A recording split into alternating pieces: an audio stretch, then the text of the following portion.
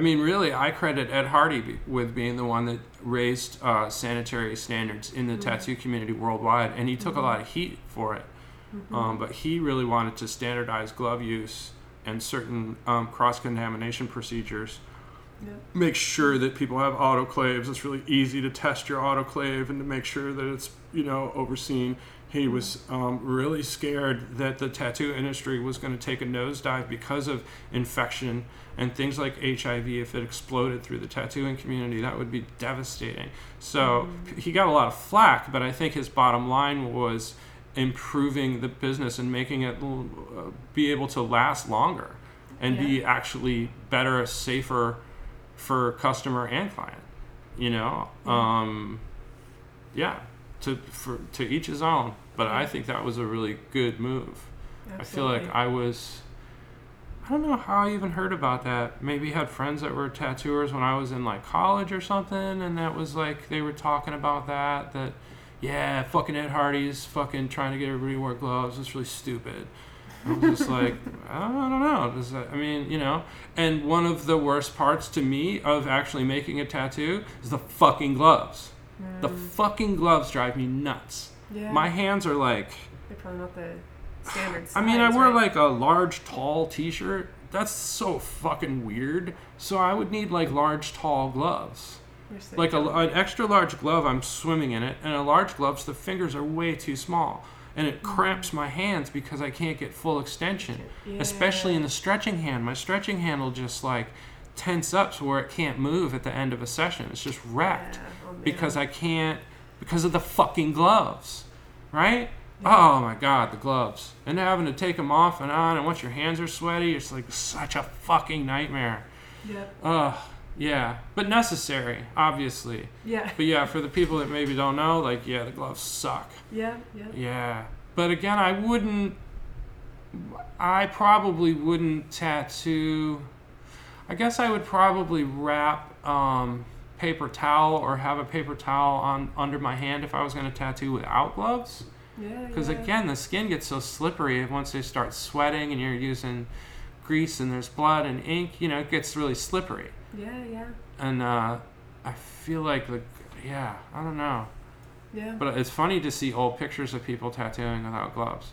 I think it's great. Yeah. Especially the old timers that used to, like if they went into a customer with a green, let's say, and the green's not coming out of the tube, check it on and themselves. they'll do it on themselves on their left hand, usually right between the index finger and the thumb. Yeah. And so they'll have this little spot of fucking all these different colors, and it's just years of just, and they're just trying out the ink to get it to flow, and then they go into the customer. Yeah. Oh my God, so many people did that. And think about, if you had hepatitis or something, what a great way to just directly transmit it, you know? But again, I still think you have to, there's the viral load. That's and true. I think that's the thing that they've discovered about why more people didn't get fucked up shit from tattooing, is because the actual amount of viral load that you could get into your skin through a tattoo is minimal. It's very small. Like you could, just drinking something, you could get tons more in one shot. You know what I'm saying? Because really, God, the conditions of tattooing in, say, the 40s and 50s, just so gross. Yeah. Like when I'll go down to Long Beach, and you see the pictures and stuff of how they were doing it back in the day, so gnarly. I went there with you. Oh, right. The tattoo museum. Yeah, that was really cool. Yeah. But yeah, thinking about they would tattoo often in the back of those or the photograph spots. Where they, that was the only way to get a photograph of yourself before they started making handheld cameras. You'd go to the place, you'd sit down like a photo booth, but it was a shop. And often in the back of those would be a tattooer. What a funny combo, right? Yeah. I guess you get your memento, you're drunk, you get your photograph, and then you get your tattoo as your memento. Yeah. I don't know. It's to me that seems so strange. Yeah. But they would just have that one wash bucket and a one rag, and every customer would get cleaned with that same bucket for that day, right? Yep. And people were spitting their chew in that bucket because they thought it was antiseptic, even if it had been in your mouth. No. Isn't that crazy? Yeah. Yep. So filthy. So filthy. But again, not that many people got fucked up. Yeah. You know? Surprisingly. I mean, the tattoos look like shit, most of them, you know, by now. But the tools were so different then. You know, the whole thing was so different. I mean, they were probably reusing needles for years and not even cleaning them, maybe brushing them off each day. Oh, jeez. With like a wire brush or something, but you'd want to keep your good needles. I mean, I've met tattooers that told me that they used to have needles that they reused because they were so good for certain things. They were just like, I got just the tool for this.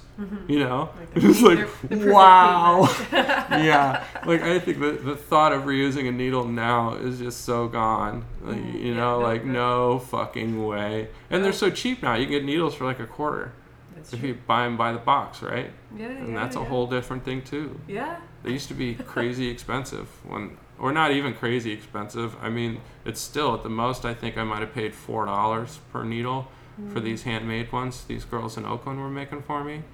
They made them for a lot of people. Crown needles. Oh, nice. Yeah. I could conjecture what they're involved in now, but I don't know for sure. But I have my suspicions, you know. But yeah, they made bomb needles. We would tell them exactly how we wanted them, you know. A little loose, a little tight, certain kinds, you know, soldered back, soldered forward, all that kind of shit. Cool. But then once the box stuff came around, it was just like, ooh, this is hard to compete with. And then I started tattooing a lot less and was just like, if it's only here and there, a box will last me forever. True. You know? Yeah. And now I use the cartridges. Yeah, same. And I love them. Yeah. And I've never had any problem with the actual steel needles in the cartridges. They're always straight. I've never, you know, I still loop them. You know, with a magnifying glass. For people that don't know what a loop is, we'll usually check the needles to make sure the points are straight. Yeah. But yeah, and those cartridges, they're always dead on. Yeah. I've always liked them. I mean, yeah. I do such thin work that on occasion I'll run into like a tight 3 that I don't like. That's not small enough. Tight 3 is so. I applaud you for using a tight 3, frankly. You know, it is a really tricky tool. I mean, the only needle that's trickier is a single. Yeah. And a single is basically a 3 with one needle pushed out a little further. I mean, that's how a single needle was made, from what I understand, or how they transitioned from jail rig. You know, that when the Jack Rudy and Good Time Charlie. Yeah. They were like, oh, just make a 3, but push the one out a little further, and we'll just get that one needle. That look. Yeah, to get that look. But it's like so unforgiving. Like you blow out a 3, it's obvious as shit. All of a sudden, your line has got to be like a 7 or a 9 sometimes, because a 3 has that like cutting ability. Yeah. I don't think people that, you know, don't make tattoos. You know, when you're asking for like a really, really fine line, skinny line, usually we're using a 3. Yeah. And a tight 3 is incredibly difficult to use. And I noticed that more and more lately. Clients are asking for that type of work. Yeah, everybody wants and it's really fucking hard to do. It is. Yeah. Very easy to mess up. Yeah, that's just it. It takes a certain kind of person with a certain constitution to even jump into that fray, you know, for sure. Because then there's the opposite side of that, which is, you know, really graphic, let's say bold kind of Americana work, which is rather forgiving. Yeah. You know, can be a little wonky and still look fine. You might miss connecting a line and you can shade it out a little bit or whatever. But yeah, that fine line stuff, there's just no turning back. Yeah. I enjoy it though. I think So I went into printmaking from, like, I started doing that when I was in high school, and I just loved silk carving. screen. Oh, you were doing lino cuts and wood cuts. Yeah, lino cuts are so fun. Yeah, wood cut too. I love carving and the difference between like an end grain wood cut and other kind of, have you experimented with that at all? No. With end grain? Yeah, well, yes. I understand that that's what the masters used because it's so tight and hard that you can get like incredible detailed engraving. Yeah. More so on, let's say, a softer wood, like a 2x4 or something. You're not going to be able to get that much detail.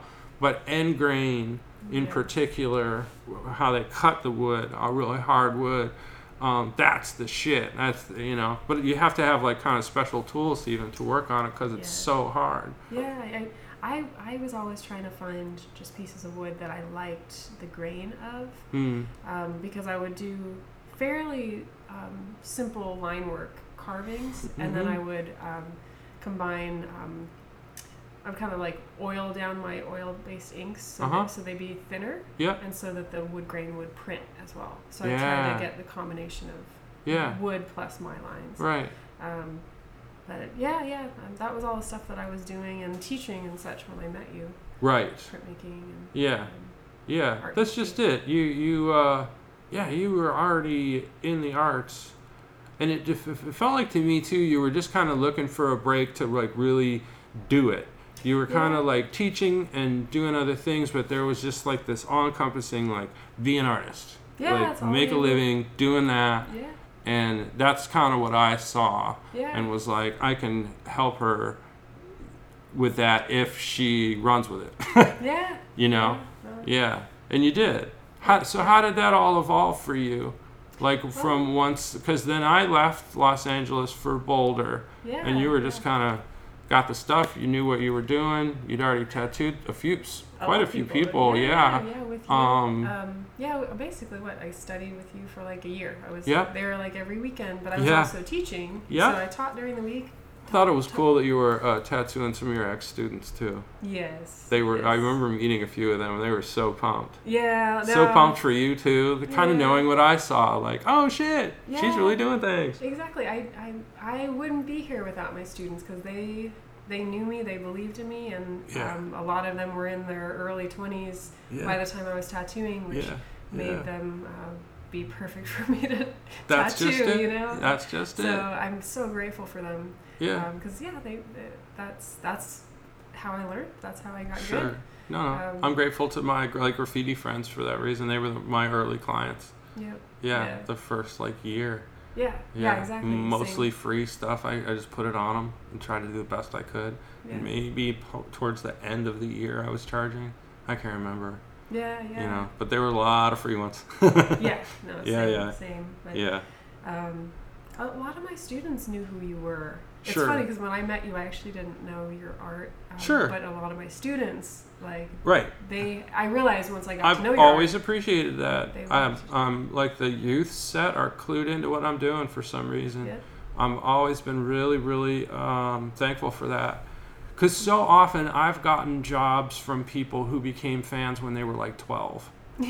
And now they're at like Nike or something, and they have this big ad campaign, and it's big money, and they've always wanted to work with me and had my posters hanging up in their houses for years.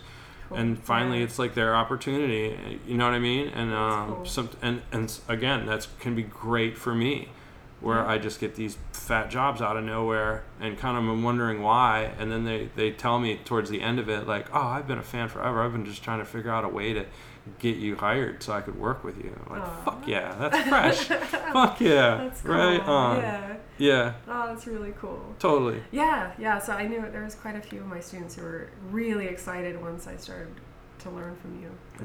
That's cool. Yeah. That's cool.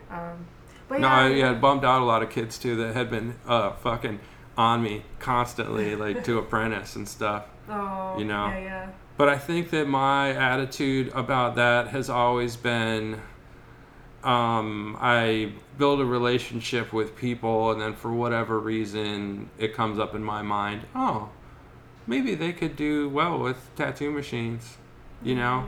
Well, it's just one of those things, but it's certainly not everybody. And often, like I say, there's so many people that are like, yo, man, I'll do anything. I'll scrub your floor for a year. And I'm like, I don't even own a shop. I haven't done a tattoo in like 6 months, bro. Like, nah, I don't know. I have no interest in any of that. Sorry. Yeah. But it's way more to me about just a relationship first with a person.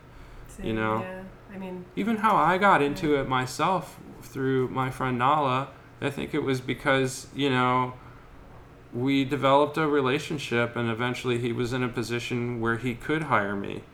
You know what I mean? Yeah. And it just worked out that way. But it wasn't like, I think I might have asked him once in like 95 and he was like, oh no, like I can't apprentice you, like that would be really bad, like I kind of can't teach you unless I own a shop and you're going to work for me. That's how it works. That's why you apprentice someone, period, was so that you invest time and money in them and eventually they'll give you 50% of their earnings for years on end because you got them in. But you're bringing somebody in to work for you. That was the whole point. Of course, now that's, people could still do that, but it's wide open now how that all works. Yeah. But Nala wanted to kind of stick to that old code. So once he was an investor in Eastside Inc. in New York, that's when he was like, yo, I got a spot for you, so let's do this. But even in that case, I think because I was already a professional artist by trade, he wasn't really tripping so much on like exploiting me and having to teach me all this stuff to make money off of me. It really felt like he was just like, nah, this dude deserves to tattoo and to try and learn from us, and I ran with it. For sure. Went all over the damn planet doing it. Well, you did too. Same. You did too. So how did that evolve?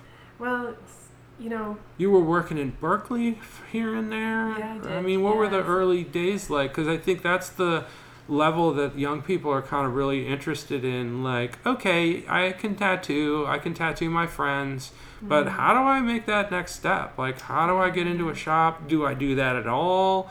Do I wait for them to holler at me? Oh, awesome. Somebody's car alarm. Oh, there it goes. I think it's just the plumber's truck. It's the neighbor. That's cool.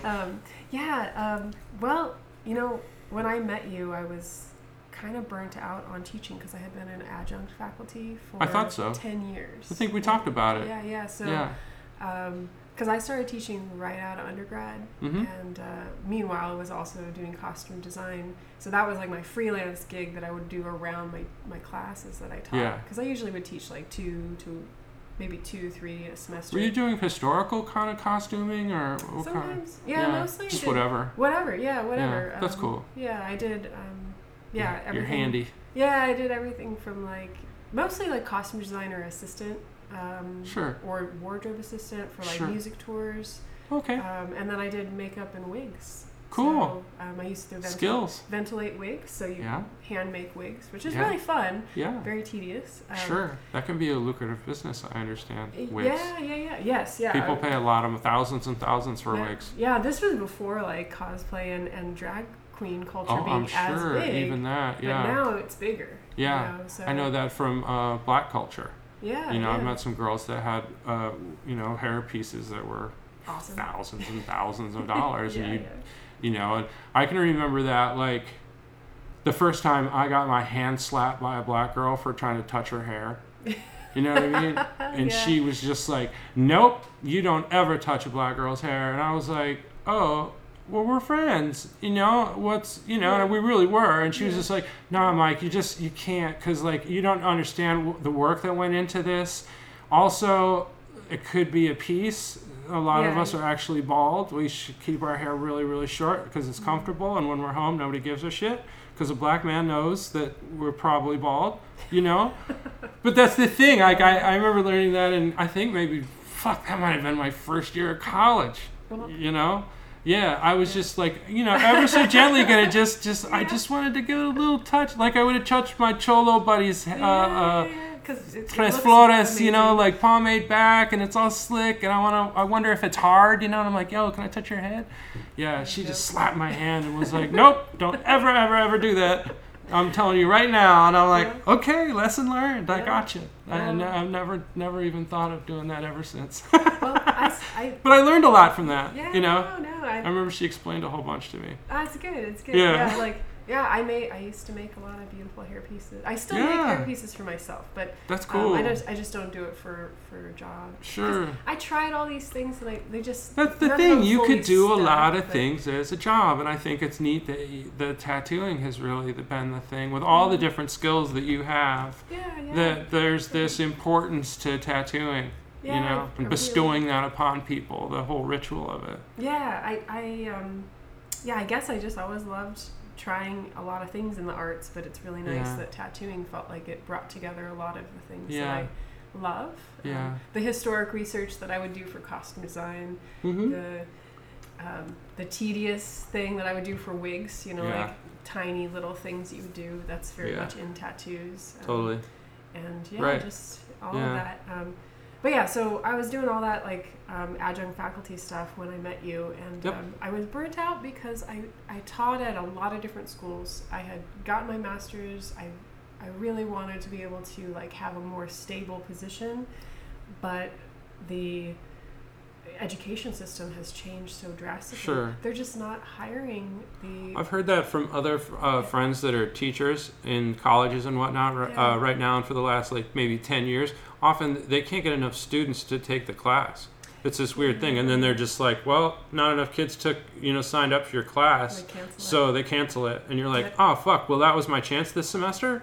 Yeah. Oh well, fuck, I'm out of work. Yeah. Oh well, fuck. Yeah, God damn it. Well, how the hell did that happen? Yeah, I'm not even fringe classes at all. No. You know, but that's a sucks. pickle. I think people think you can just become a teacher and it's this done deal. No. You know, but for some it is, I'm sure. But for others, I mean, it's job.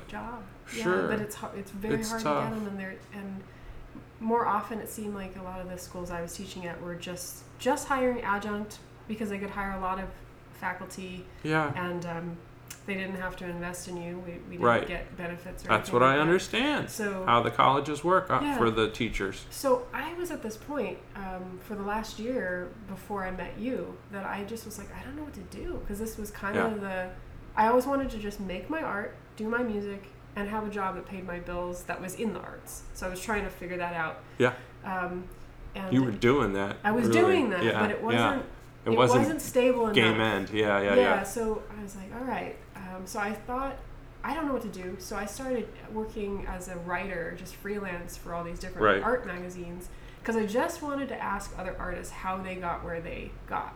Exactly the reason I started this podcast. Yeah. Yep. So when I interviewed you, that was exactly what I wanted to know from you. Sure.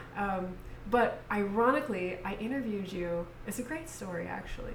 I interviewed you a few days after the very end of my semester, because it was in June sometime. So we just shut down the school for the semester, and I was super burnt out. I was burnt out to the point where I was cleaning my classroom, and a chair fell off a table and hit me in the head and gave me a concussion 3 days before I interviewed you. Yeah. And I almost canceled because I was so out of it. Yeah. And something told me I needed to do it anyway. And I showed up to interview you with no questions. I wasn't prepared. I normally would be prepared, but I was super out of it. And so I was just like, all right, let's just talk.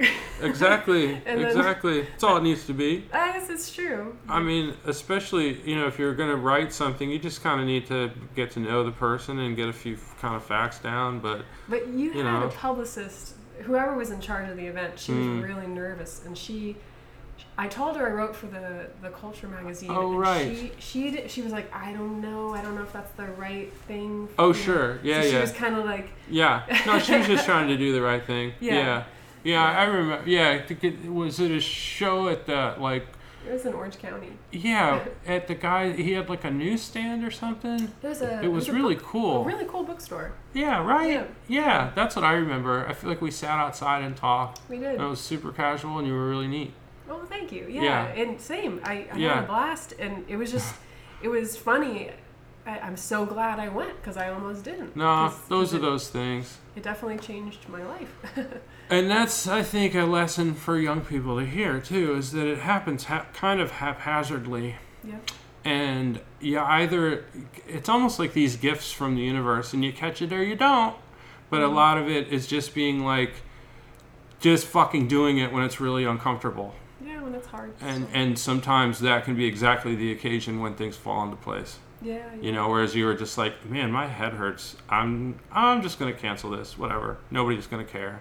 You know, or, I should really do this. Yeah. I think I'm okay. Yeah. I'll go try. Yeah, you never know. You never know who you're going to meet that, you know, could be this, like, springboard to another thing. It's true. I think that's the worst part about Los Angeles, actually, is everybody's looking at everybody else like they're a springboard. Yes, that's true. And that's their line of questioning is like, what do you do that could help me get what I need? Yeah. Yeah, right? That's funny like that. Yeah. But if it happens naturally, it's dope. Exactly. See, I don't think like that. I don't like that. I hate that too. It's just one of those things. When I lived in Los Angeles, I noticed that. Same. For sure. It was a different line of questioning. Yeah. Absolutely. And kind of people put their best face forward right off the bat. Whereas in San Francisco, I feel like if my friends were on a bender or drunk or fucking angry, they're going to let you fucking know. They weren't going to be like sweet to your face, just hoping that you were somebody they could use. You know what I mean? That's They're true. like, fuck you, bro. Yeah. That's rad. So tell me kind of, we're getting towards the end here. Yeah. Tell me kind of how your tattoo business really got to where it is right now. Yeah, so after learning from you, I still taught for the next 2 years off and on, small amounts. Yep. I learned from you at the perfect time, though, because I think there were big transitions happening at different schools, and I ended up actually losing a major amount of the classes that I taught the very year after you taught me. So I think I remember some of that. So it was a little bit scary because at that point I wasn't ready to tattoo professionally yet. Right. Yeah. So I went to just last minute, couldn't get another job, and I actually went to teach English in Italy. Odd thing to do, but I just needed something, and I needed kind of a reset. And Europe can be great for that. Yeah. So when I was out there, I stayed in close contact with you, and you helped me a lot, just encouraging me and cool. Hooking me up with some of your friends out there too. That's part of the tattoo tribe thing. Yeah.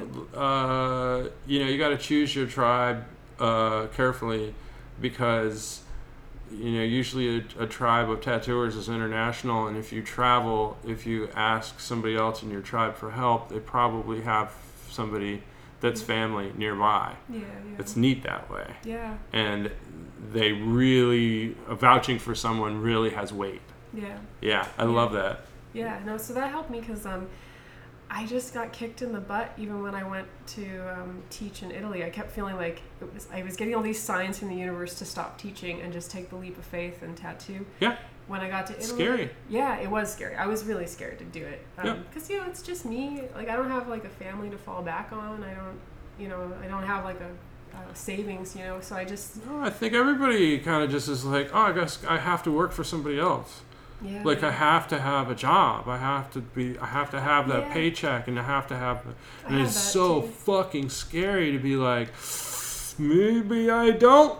Maybe I don't. I think the pandemic has shown that to a lot of people that had like side gig kind of hobby projects that might have also been like brands or something, and they lose their day job because of the pandemic. And then what do you know? Their side gig that they kind of made a little money on here and there became their full-time job, and it's way more fun, and they're making way more money that they made in their regular job. And it just this universe thing just to be like, you know what? Okay, fuck your day job. That whole industry is gone. Now what you got? Oh, you're making stickers. Well, you better make a lot more stickers, motherfucker. And what do you know? It pops off. That's true. Yeah. It's a trip. That's how it happened for me, and you encouraged me a lot to take the risk. But the irony was when I went to teach in Italy, I lost that job because they didn't get enough students, and it was Italy, and they were chaotic. I remember that was tough. It was scary because I was like, fuck. They were like kind of scared of you even a little. Well, I think they thought I was a witch in a bad way. That's the thing. Yeah. Well, That's the thing. You were kind of the package. I mean, at that point too, you still had Shanti. Yeah. Shanti was your little dog. Yeah. Like that went everywhere with you. Yeah. So professional. Yeah. So I had my service dog because I have post-traumatic stress disorder. So yeah. My service dog came with me everywhere. She was my medical alert dog. She was the shit. Yeah, she just passed away. Yeah, I wanted to bring her up on the podcast because I love her. She would kick it on my lap when you were tattooing in the loft. Yeah. She was really cool. And that was the thing. Like, no matter where you went in the world, that dog was right there. And she was such a pro. She'd go right under your chair wherever the fuck you were and not make a noise. Other dogs could come around and fuck with her. Not a problem at all. Like, just so cool. Such a pro. Well-trained dog. Yeah, she was so good. She was trained not too far from here. Oh, really? Vista, that's California. Cool. Yeah. I know where Vista is. Yeah. But that was the thing. You were like this kind of witchy lady with this little black dog that went everywhere with you. So I didn't quite fit in. I don't know why. I think I had that in my Catholic head. country too. Right, I know. Tripping on you. That's funny. I wouldn't have thought of that. Any to be goth in Italy. That's needs heavy. To know which in every language, so you know who to avoid. That's but cool. No, I just realized in those moments was like, fuck it, I just need a tattoo. I just need to work for myself. And I went to a tattoo convention in Florence. Good. Because you were just like, meet everyone. You're there. That's just the way to do everybody. it. Again, become part of the family. Yeah. And build your family. And that's how I met my Viking tattooer friends who I work with in Copenhagen. There you go. It was in that moment of crisis where I was like, I don't know what the fuck to do. Yeah. But I'm going to just talk to everybody, even though I'm shy. I'm just going to get out there. That's part of tattooing. You have to be social on some level. I mean, it's a people business. You're dealing with people. Often they're dishing shit, like there's psychological stuff when you're tattooing them too. It's heavy. Very much so. Yeah. So once I met the people that are my friends. Kai Uwe Faust is the tattooer from Kunsten på Kroppen, which I probably am mispronouncing because it's Danish. Yeah. They're the shop I work with in Copenhagen. Okay. That was the game changer for me to realize you had already encouraged me, but I needed to see people that were ritual tattooing in action. Yeah, you got to find your tribe. Yeah, and once I saw that, I realized I can do this. Yeah. I'm not going to do it in a Viking way. I'm going to do it in my Irish Druid way. Exactly. Which is kind of the point. Yeah. Even from their end. Like that's they're coming from their blood history, I would imagine, and trying to the similar vibe, right? Absolutely. Yeah. Yeah. So that's when I had just a moment where I was like, okay, I'm gonna do this now, and I'm gonna work my butt off to do it, and just tattoo a bunch of people and get good. That's right. And my goal was to be able to go back to Copenhagen and be able to work there as a guest artist. I want to get good enough to do that. Yeah. It only took me about a year to do that, and they invited me. That's rad. Which was rad. So I had these little milestones that I would set to just be like, I want to get good enough to do this. Sure. And I want to get good enough to do this. But yeah, I came back to the U.S. because I realized that was the best place for me to have the most amount of people I knew who would trust me to tattoo them. Right. Let me pause for just a second. I just want to save it. Oh, sure. All right, we're back. No big deal. So, continue. You came back to California after tattooing with the folks. Did you tattoo with them in Copenhagen, or was that just kind of met them in Italy and then? I met them. I set my goal that I wanted to work with them, and I still needed to keep building up my portfolio. So I actually met a bunch of punks in Sweden, and I ended up tattooing out of a guy's house. Fresh. On a table shaped like God a bless coffin. the punks. Yes. Fuck yeah. Yeah. No, for real. Like, Yeah. It's true. Tribes. Exactly. My dear friend. No, just tattoo in my house. Yeah. Oh, it's illegal. Who fucking cares, man? Just make the tattoos. Exactly. No, punks. Yeah, anywhere. I love that. Yeah. God bless him. Like my dear friend Robin, who's one of my best friends still to this day. I didn't speak Swedish, and just found my way there when everything went to shit in Italy, met him, and he just was the one who helped me be able to make some money there, because I I didn't speak Swedish well, so he would just like talk to his friends who all wanted like punk logos. Yeah. Like exactly. conflict logo. I'm like, Sure. all right, I'll do it. And again, every little tattoo is skin time. Every single person has different skin. And fucking, you're doing that internationally. Yeah. Throat is especially difficult. Yeah. Anything on the neck is really, really hard to tattoo. Super hard. And often people want really detailed work on their throats, and it's fucking difficult. Yeah. Like, I kind of feel bad for putting Chris Kahn through so much detail on my own throat. Like, it's a lot of detail, you know? But, like, ugh. Yeah. But, you know, you got to trust just certain people kind of with that on some level. Unless it's just some kind of rough thing, which is fun, too. Whatever. Yeah. Getting your throat tattooed is no joke. Yeah. No, it's not. Fucking gnarly. Just from first-hand experience, I know, man. Throat is nasty. Yeah. So anyway. But yeah, so came back to California after doing all that stuff, learning from them, making connections. Yeah, and then I came back with just the incentive of like, I really want to get good, and I have these goals, and I worked a little bit. I taught at Laguna College of Art and Design for one semester. Just one class, and then while I was tattooing, and then decided that I'm gonna just do it full time, and I moved up to Berkeley because I had a boyfriend up there, but also there were some black work artists up there that I thought were interesting, and one particular awesome guy got me a job at his shop. Cool. He's Ed Swanson, does like amazing black work. And I worked there for a little bit. It wasn't my scene, and I decided to move to another shop with another awesome tattooer who I met. That's that time in your career. Yeah. Kind of bounce around a little bit, find your groove, find your people, but the whole way you're learning. Yeah. I tell people often at that stage too to watch what people are doing wrong, just as much as what you're watching them do right, and take stock of that. Watch what they're doing wrong and remember that too. Yeah. So that you can take that experience onto the next one. So that maybe, because often those lower level shops, there's often difficulties, whether it be sexual harassment or embezzlement or, all just kinds drama. of bullshit. Yeah. Absolute fucking bullshit. Yeah. But again, that can be a helpful filter on your way up through the ranks to know that you're in a better shop. Absolutely. That not every shop has to be like a fucking TV show with everybody, all the customers and the clients fucking each other and, just constant drama and all that bullshit. Yeah. To each his own if that's what you like. But if you really want to pursue artwork, I think that's a quiet, solitary kind of journey, but you need really good, wise teachers around you to help guide you. Yeah. That's all I ever wanted, was just a peaceful place to work and just no drama. Yeah, so I moved one shop. Well, I always thought too you'd be more suited to work on your own. Yeah. Frankly, but to learn you have to be around other tattooers. So that's part of it, part of the education. You're gonna have to rub elbows with knuckleheads, maybe. That's true. Yeah. Well, I did have my own studio where I tattooed out of it privately as well. That's good. So, and that is kind of more my vibe anyway. But I do work out of now shops that allow me to do that. Essentially, I have a private space.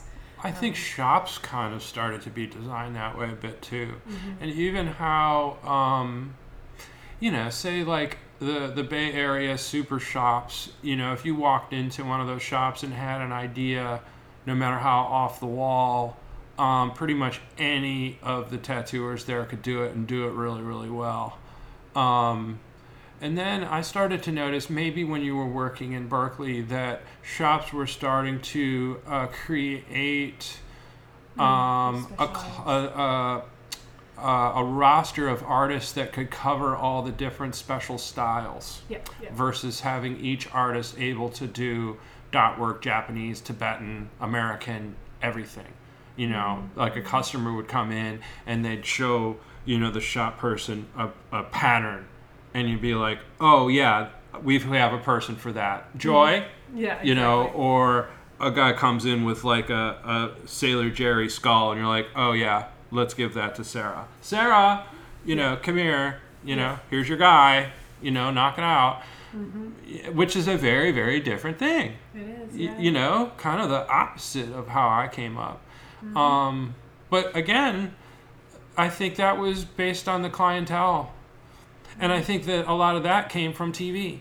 Right? Yeah. I think the whole thing with the TV shows is that it got the clientele in on the whole thing a lot more than it was before, because they think that now that we as tattooers want to hear the backstory, and that's a really big important part of it, right? You know, there's this whole thing where the customer thinks they come to the tattoo shop with the stuff that they think they picked up from the TV show. Yeah. Whereas for us, we're just like, oh man, you could have just said you want this there. You know what I mean? Like, that's all I need to hear. But again, certain customers need that and want that, you know? And I think it's good that there's folks of all sorts that can offer tattooing in a variety of locations and contexts. That's true. Right? That's true. I mean, even look at the no-brainer that your tattoo experience in a shop is going to be different than, say, getting one on a beach in Bali.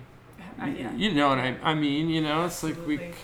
like there's all kinds of different ways to get a tattoo and to mark a thing, you know.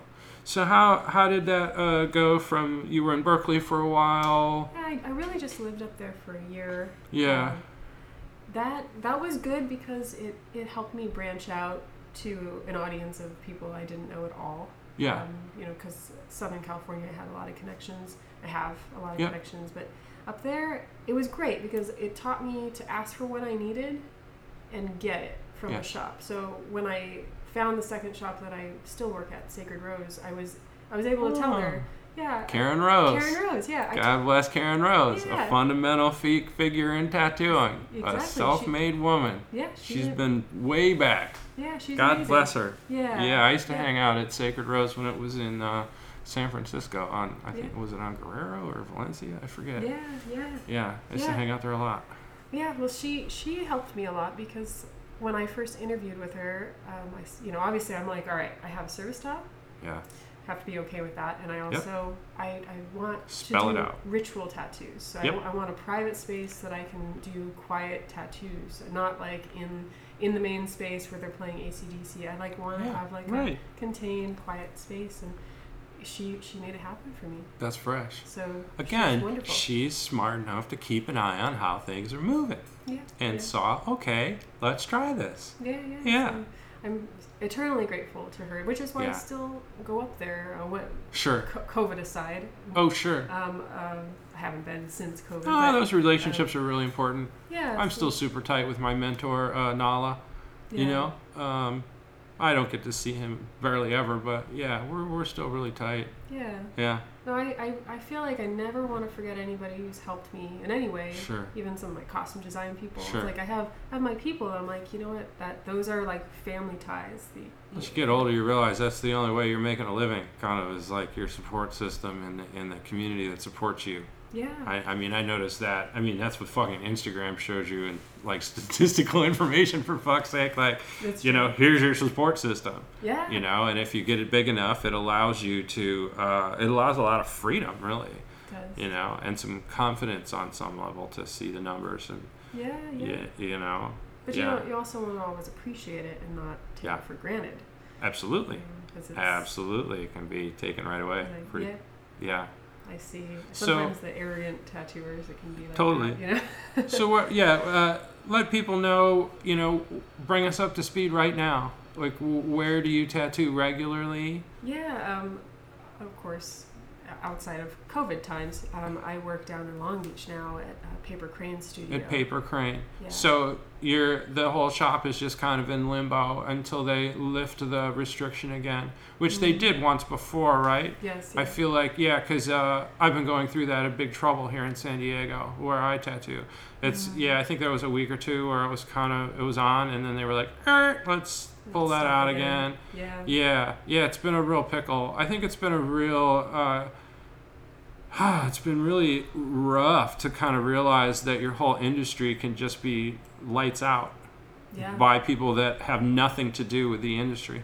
Yeah, don't understand. Nor the clients, you know, or, you know, I mean, That's the thing I'm seeing is that there are so many people that want to get tattooed and really can't right now, and it's a funny thing. It's yeah, strange. but it shows me too that no, it's not really dependent on this whole industry and the pop culture around it. Like, people want tattoos. That's reassuring. The people, not and going even in away. these times especially, they're like, God damn it, I'm okay financially, I don't have a job, I'm on unemployment, I'm okay, I should go get that tattoo that I wanted. I mean, if the shops were open, I'd probably be doing really great. Because everything else is closed. You know what I mean? I mean, it's one of those things, And I certainly have had friends that just closed up their shops and just kept working at home, Like I say, no big fucking deal. I even have friends that just boarded up their shop to make it look like they were just closed right up and just kept working away, kept all their appointments and just kept trucking. There's shops even here in San Diego that are still operating, doors wide open, cops walking right past, just some of the biker guys, they're just like, oh, fuck all this, fuck the mask, fuck you closing my shop, you're gonna have to come down and arrest me or I'm just gonna keep on going. And I don't know if anybody's been arrested yet. You hear about hairdressers getting shit, but I don't know. It's an interesting time.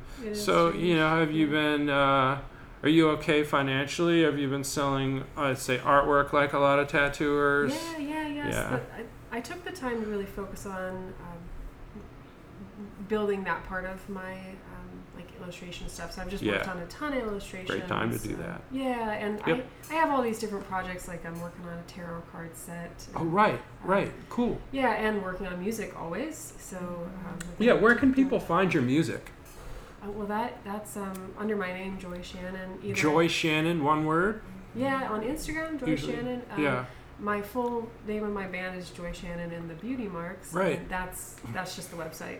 But you can find it all on Spotify, iTunes, all the things. Joy Shannon. So Joy Shannon or Joy Shannon and the Beauty Marks. It'll get you. I love listening to the stuff that you've given me over the years. Thank you. Yeah, I often will throw one in on a road trip for some reason, and I always end up crying. There's that one song that's so funny to me, but I love. Is it the song that we did the video for? It was the Liam Neeson song. Yeah. God damn, I love that song. Yeah. It's so, and I was so stoked to be in the video for that. That was really cool. That was great. Your friend that shot it was so talented. Oh yeah. Super fucking fresh. Two amazing guys worked on that. Yeah, right. Yeah, Austin Page and Shun Chi. That's right, Shun. With the he had rigged his it was like a movie lens to a digital camera. I think he was explaining to me. He was like this tech wizard. Yeah. Mixing old and new, and it had a certain look. If you go and look at that video. Yes. Hey, what's the song called? Liam Neeson. It's called Liam Neeson. Yeah. Oh, it's cool. Yeah. It's So rad. that was. I'm so glad you went with the idea, because it was a crazy idea. I was cool. Mike, can you tattoo me in a music video? Yeah, tattooed a harp on you. A beautiful, huge harp, Big harp. on my thigh. We filmed the whole thing. It was like 4 hours. Yeah. And then I sang while you were tattooing. Yeah, and multitasking once again. Yeah. And I found that actually singing while getting tattooed relieves the pain. Oh, bad. 'Cause it's again, breathing. redirection Just and expression, and you just feel good doing it. Yeah, it felt great. Yeah. I vocalized getting tattooed in pain, and it helped to let it out. Done some weird things. Yeah. Yeah. Yeah. Yeah. Not singing so much, but I hear you. I mean, this wasn't the hardest tattoo in the world. Had I been on a tattoo on my spine or... Sure, leg's not too bad. No. Outside of the leg, at least. Yeah, I know. The inside... The inside hurts. Really bad. Yeah. Yeah. Cool. Yeah. Well, I think that's great. I'm glad we got to talk. I'm glad you were able to visit. I hadn't seen you in ages. I know. It's so good to see you and just reminisce on Fuck yeah, that was really fun. times. Get to reminisce with people listening. Yeah, that's thank you. Cool.